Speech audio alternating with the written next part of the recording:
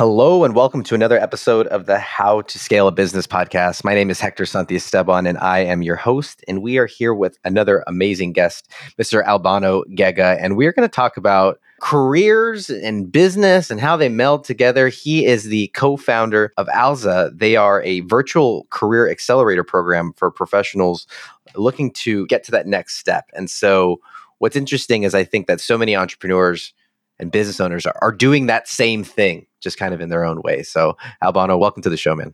Yeah, appreciate it. Thank you for having me in. I'm really, really excited and have to chat more on everything and appreciate the intro for sure. So you've got quite the experience, education, and you've always kind of been around, it seems, helping people advance, though. It seems like getting them to the next step has kind of been a thread, throughout your experience. But catch us up on what you've been doing and then also a little bit about what you guys do now. Sure, absolutely. I'm happy to give you a quick rundown of the old profile and the resume there. So I think the one thing you pointed out, which I appreciate you doing that, is this theme around like helping folks just advance, right? And specifically, I think of different vehicles and different verticals.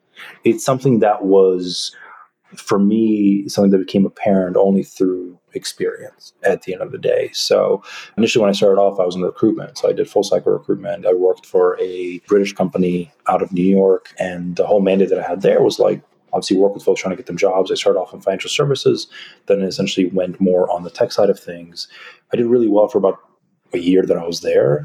And what I enjoyed the most out of it was like working with folks at the end of the day that were looking for the next opportunity, looking for the next step in their career, whether they were looking for something in an employed position or unemployed, whatever it was. I was like, look, this is kind of my responsibility in terms of what I want to do. And at the end of the day, I think most recruiters, by the way, like they're going into it with the right intentions.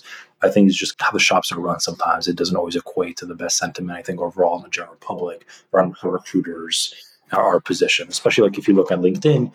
A lot of it is like it's a numbers game, it's a lot of automated messages and stuff like that. I was doing back in the day, which I'm going to age myself here a little bit, but like my whole thing was to do cold calls every day. It was 100 a day, connect to 100 different people every single day. So it was a lot of manual labor, but through that I learned very quickly at a very kind of high level of individuals that I was working with, connecting with some of these banks and asset management firms. They're just people at the end of the day.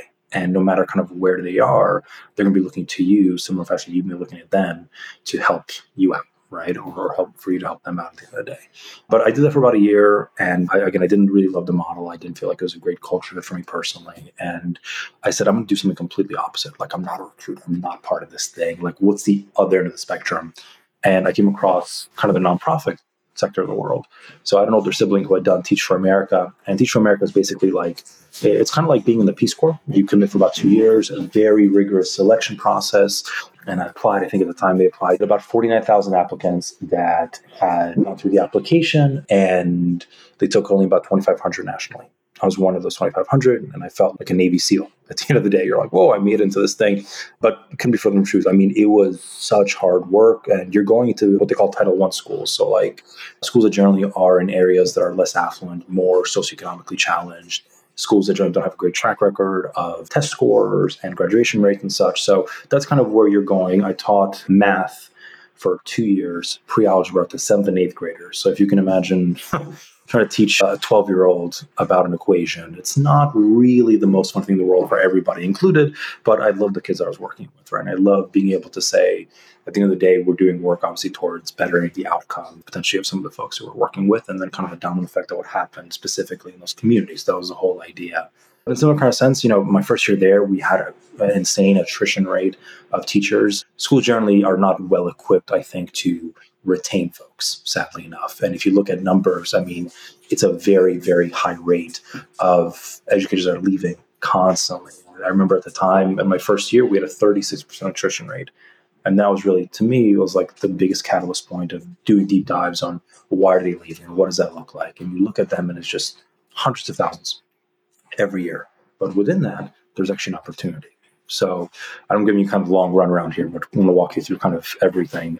With teachers leaving, the kind of market research and what showed is the fact that they were leaving because of a few things which are still common today. It's like lack of autonomy, lack of support, lack of feedback, lack of systems, lack of resources, and of course, as always, everybody else knows, it's like lack of funds, right? Schools are generally very heavily underfunded, especially at a school like that. Like, you're doing everything on your own.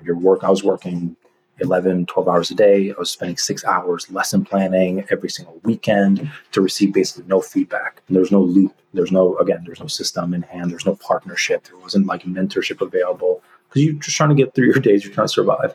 So I sat there and I remember like I was sitting in my classroom and I was like, it shouldn't have to be this hard. I shouldn't want to quit every month. It shouldn't be the way it is. And it shouldn't be the fact that like all my colleagues and friends that I've developed now, all these relationships are now at the door.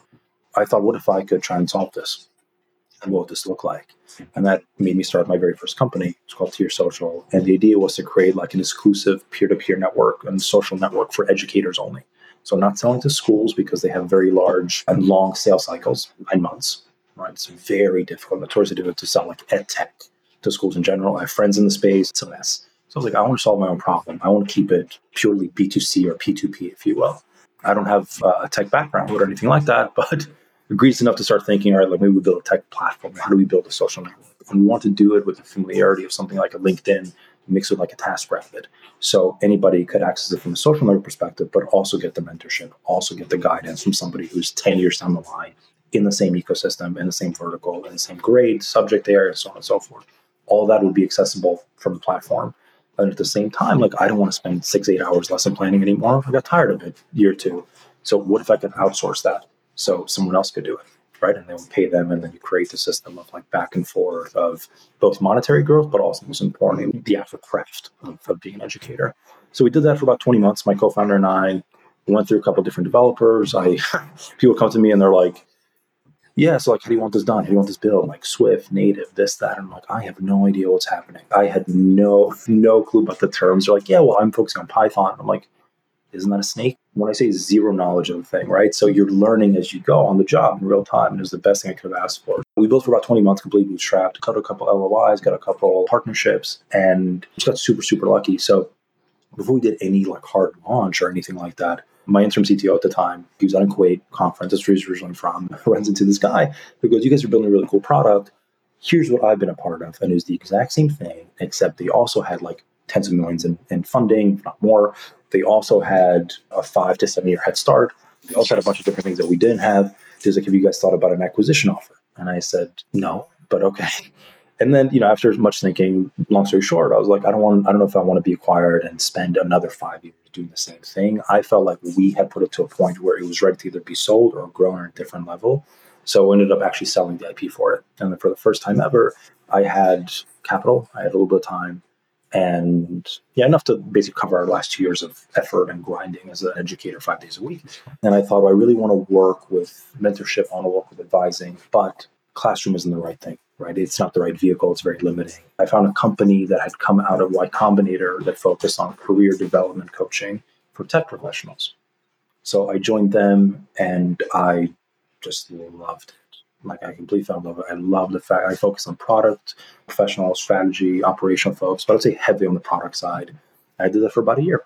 And I think any entrepreneur will tell you is like, once you start one thing, maybe you'll start another. So after about a year with them, I was like, there's things that I could do a little bit differently, I think. In turn, I started Alta about 18, 19 months ago. I'm going about 2 years now. So it basically started off as a career coaching platform, again, working hands-on, individualized. For us, it never was about building something massively at scale with that model because things can get very, very expensive. Things can get very hard to build, whether it's with people or capital, but it's just one of the things where like expenses will go massively high, like overhead will go really, really high. And I've seen those things happen firsthand, some companies that I've been a part of, companies that I've advised on. And I was like, fine to just work with a number of clients every single month and grow it a little bit that way. But then what really turned everything for the next direction of what we're going to do was the idea that the impact that could be driven was also very limited by the model of what it was, right? So we could do Zoom calls all day long, or I should say, right? Thinking along that, I'm like, but can I do them? Right, as you said before we started, it's like life gets in the way of certain things, right? So we want to think long term, like what are we really building and who are we building it for? So Alta then shifted, and what it became now is a large scale membership model focusing on helping underrepresented folks and talent from emerging markets gain a foothold in tech. That is going to be done through content, through modules, through resources, and then also through coaches, all housed in one place, SMEs, advisors, so on and so forth. And all of this, the whole idea is the users will have full autonomy.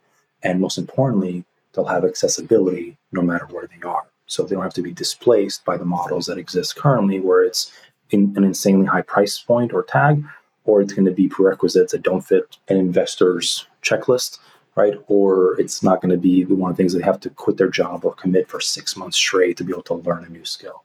All the training, all the upskilling will happen in one place, and they can do it any point in time.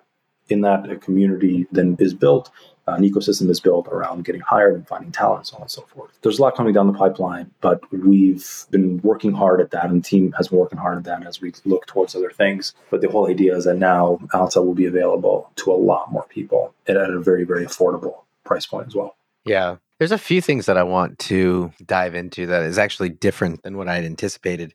And the first was this idea of positioning. And I don't remember how you said it at the beginning, but the ability to stand out or separate yourself. I would imagine that when you're advancing your career, there's so much to that, right? But I think that's something that you've been able to weave into, even in the sense of helping 12-year-olds figure out how equations can position themselves differently in the marketplace, wherever they're going. But how do you think about positioning or differentiation or competitive advantage? What's kind of your thought process behind that? I think there's a couple different ways, and these are things that I've seen work for us, right?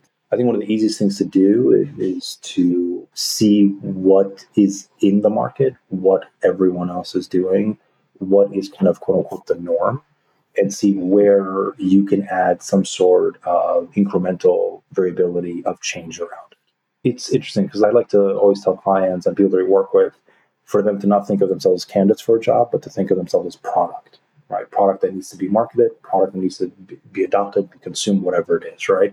I always ask, like, who are you selling to? It's very important to know, right? Who's your ideal customer persona? And for them, it's going to be whatever company they're going after, right? Or the person they want to connect with that leads to the next job, leads to the next opportunity. So when it comes to differentiation, I think it scares a lot of people generally when people hear like, well, I have to be different. What does that look like? So it's generally, I think, a pervasive thought around something extreme or something, nuts. But it's very simple. Things that don't work, I'll say this, and maybe this can clarify some of it. I see job seekers all the time, career changers, whatever you want to call it. When they conduct any sort of outreach, they do it in a position of need, meaning they do it only when they absolutely need it. Right? Which means everyone else is also doing it at that time. Like right now is the perfect example of where that's happening with all the layoffs.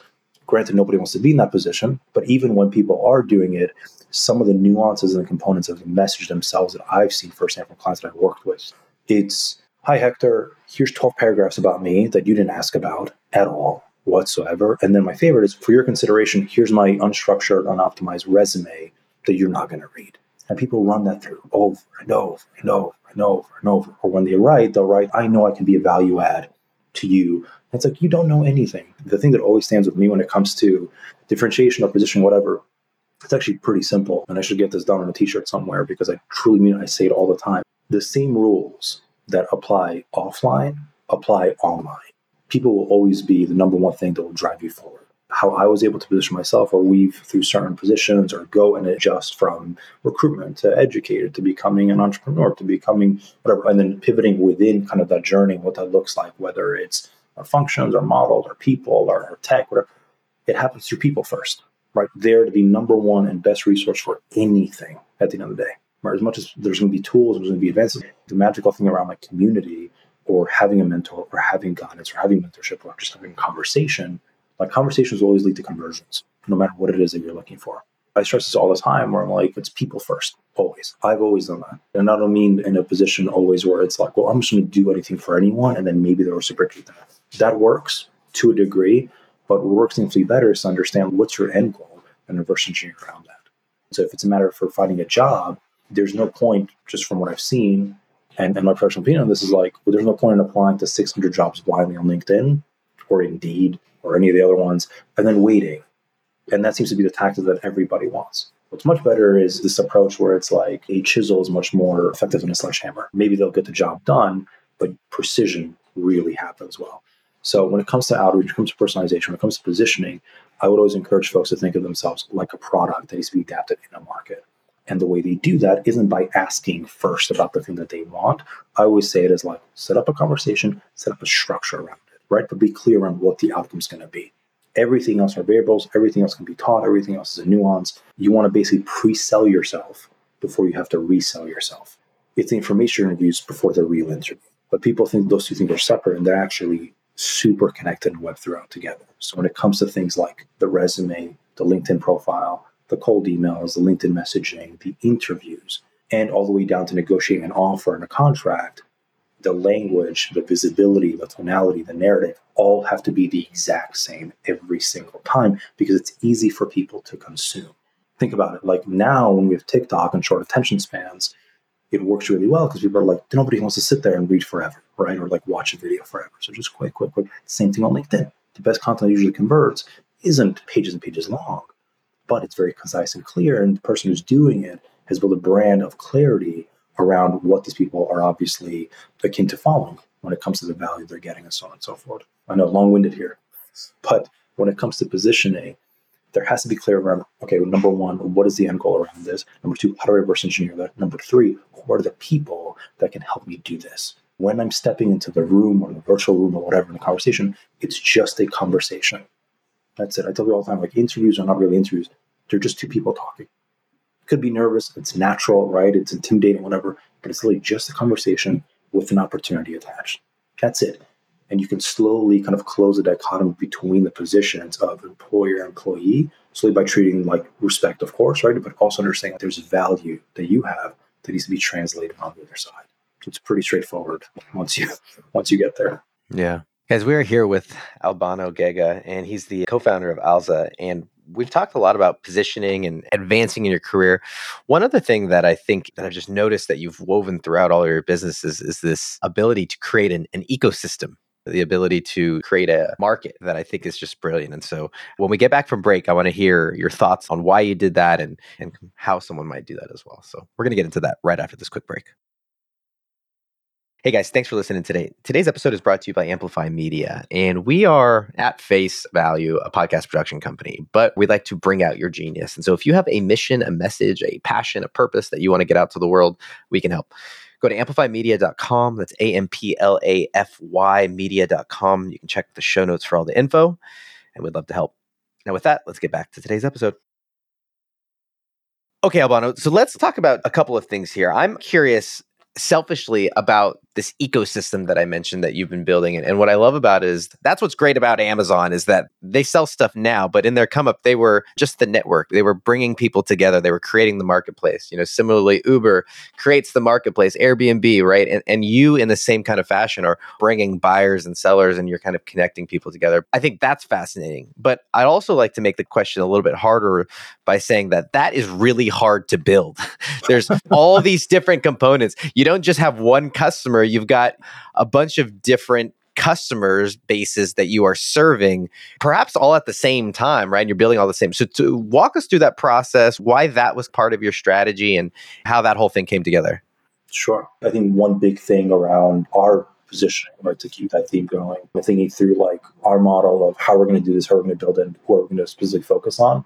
It was an evolution, but I think, again, it's around seeing what is currently in the works, what is the current solution, quote unquote, whether it's effective or not, and then saying, well, who's not being served? That's a big question that we always ask. That's one of the things that we ask internally as a team as well. Like, who's not being served? What does that look like? And that can be one client, or that can be many. In this case, before we even decided to pivot and build anything in terms of a platform, we really took a look at tech in general. We looked at, again, like the existing shops that deal with like career coaching, transitioning, whatever. There's no shortage of courses. There are no shortage of creators and no shortage of funded companies with models where they don't take anything up front, but they'll take, 5 to 10% of when you get a job. That, in our opinion, is an inherently flawed model. One, as a business, because you're not earning any revenue until someone is placed. It's contingent on the success of a massive amount of variables because you don't know how the market's going to tilt. And now, for example, 12,000 people were laid off with an email from Google. And the whole SVB thing happened this weekend. Everybody's holding their breath. There's too little control in the market generally from single operators, some of these companies that are startups on their building, Series A, whatever, because the model doesn't allow them to earn anything until X. I'm personally not a fan of that. I think it's great to figure out levers to bring a lot of customers in. I think it's part of the marketing, it's part of the conversions, whatever it is, and everybody's different. For us, the number one thing was who is not being served? And then thinking through like, hey, okay, and what is the model that we can build out of working with these folks, but also ensuring that there's buy-in. So one thing I touched on before is when it comes to Alza, the way we really thought about it is it's like a gym membership. It's a gym membership for your tech career. And I don't know if that's going to be our headline, but like is what it is. Because it's a very simple kind of thought process. If you're going to get in better shape, you're going to go potentially to the gym. People work out the way they will, but let's just say that this is a hypothetical. They're going to go to the gym, they're going to work out, they're going to pay a fee for it. No gym will be like, come, you're fine for free for the next year. And then maybe when you have a six pack, we'll then charge you for the months that you are here. It doesn't make much sense. Like anything else, you go to a restaurant, you have to pay for the food you're about to eat. I think those models became very popular, especially during the pandemic, because people were getting laid off. And then it was like, hey, what can we do? But it doesn't, after a couple of months, and I've been part of these places as well, so I've seen it firsthand and experienced it. Like after a couple of months, there isn't all that much that you can say to a client that's been with you, but also hasn't invested anything either in terms of like, well, I've invested, I want to see what the outcome looks like. The motivation will start weaning off. And then your motivation will start weaning off because results are not being materialized or whatever the case may be. And then that will impact the relationship longer term if you have a year to find a job. It's backwards. Most people need a job, especially now, yesterday. Or they needed to know that they would need a job a month before they got laid off, right? Or more. So with us, it's how can we basically focus on like rapid informational transference, right? What we call like RAT. How do we get the value, the knowledge, everything else that we know across to you as a member, as a user, as soon as possible in a format that will help in terms of retaining attention, retaining knowledge, and then execution around it. And that's where we push content on one side and then we push the coaches on the other. So it's you're getting the education and they're going to focus on execution.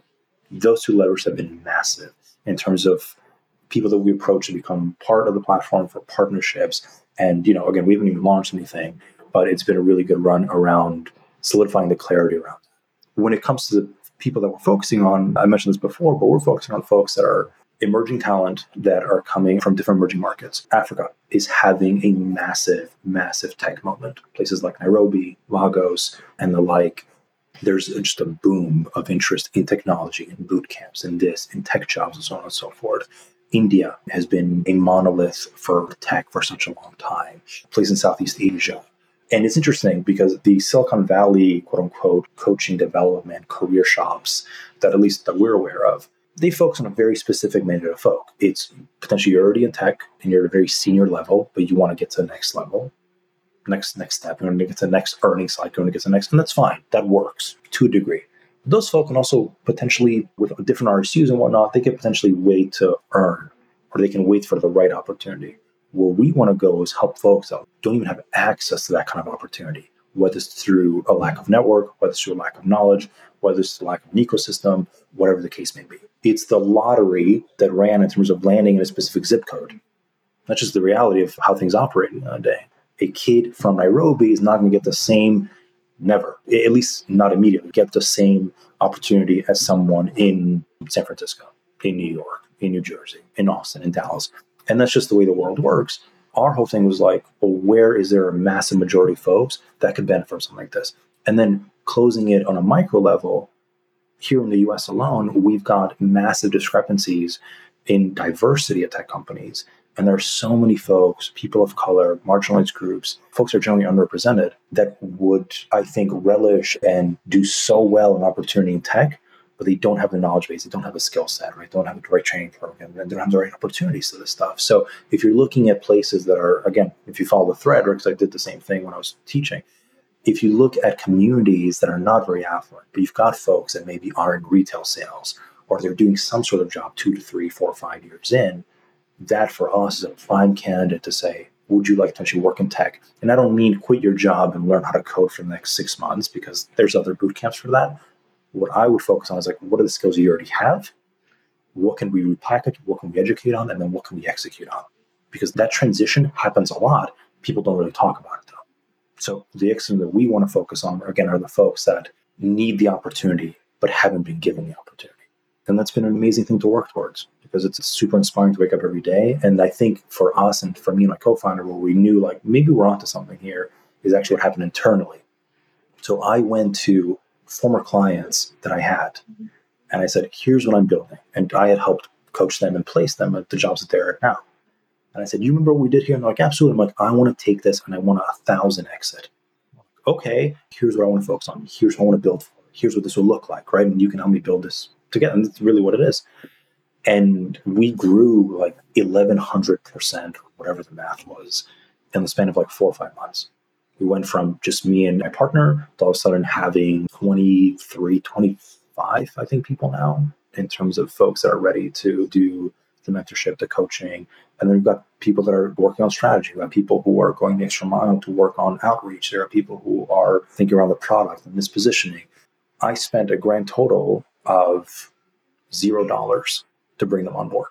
People first. Right now, their incentives of their own, and they have obviously their own motivations. It's a social mission kind of company, right? It's driven by wanting to do, honestly, just really good things. Not scratch. Let me say this: I don't want to do good things. I want to do great things, and I think the only way to do great things is by providing value, potentially at scale. Because if we can again hit the domino effect of changing one person's life, ideally, we can also think about doing that for the next 10, next 100, next 1,000, and next 10,000 as well. So it's been an amazing journey so far, but like we've barely scratched the surface. So we've got some big things coming down the pipeline.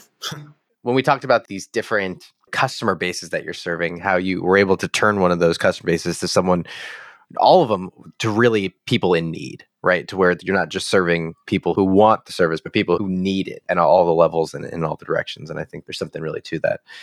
Albano, where can people go and find out more about Alza? Where can they get connected if they want to dive in or go through the programs? I'd love for you to share. Absolutely. So right now, if you go to joinalza.com, we can drop a link. You'll see, obviously, our main site. We're pre-launch, so like there's a wait list that's happening. But I think to that end, it's actually quite simple.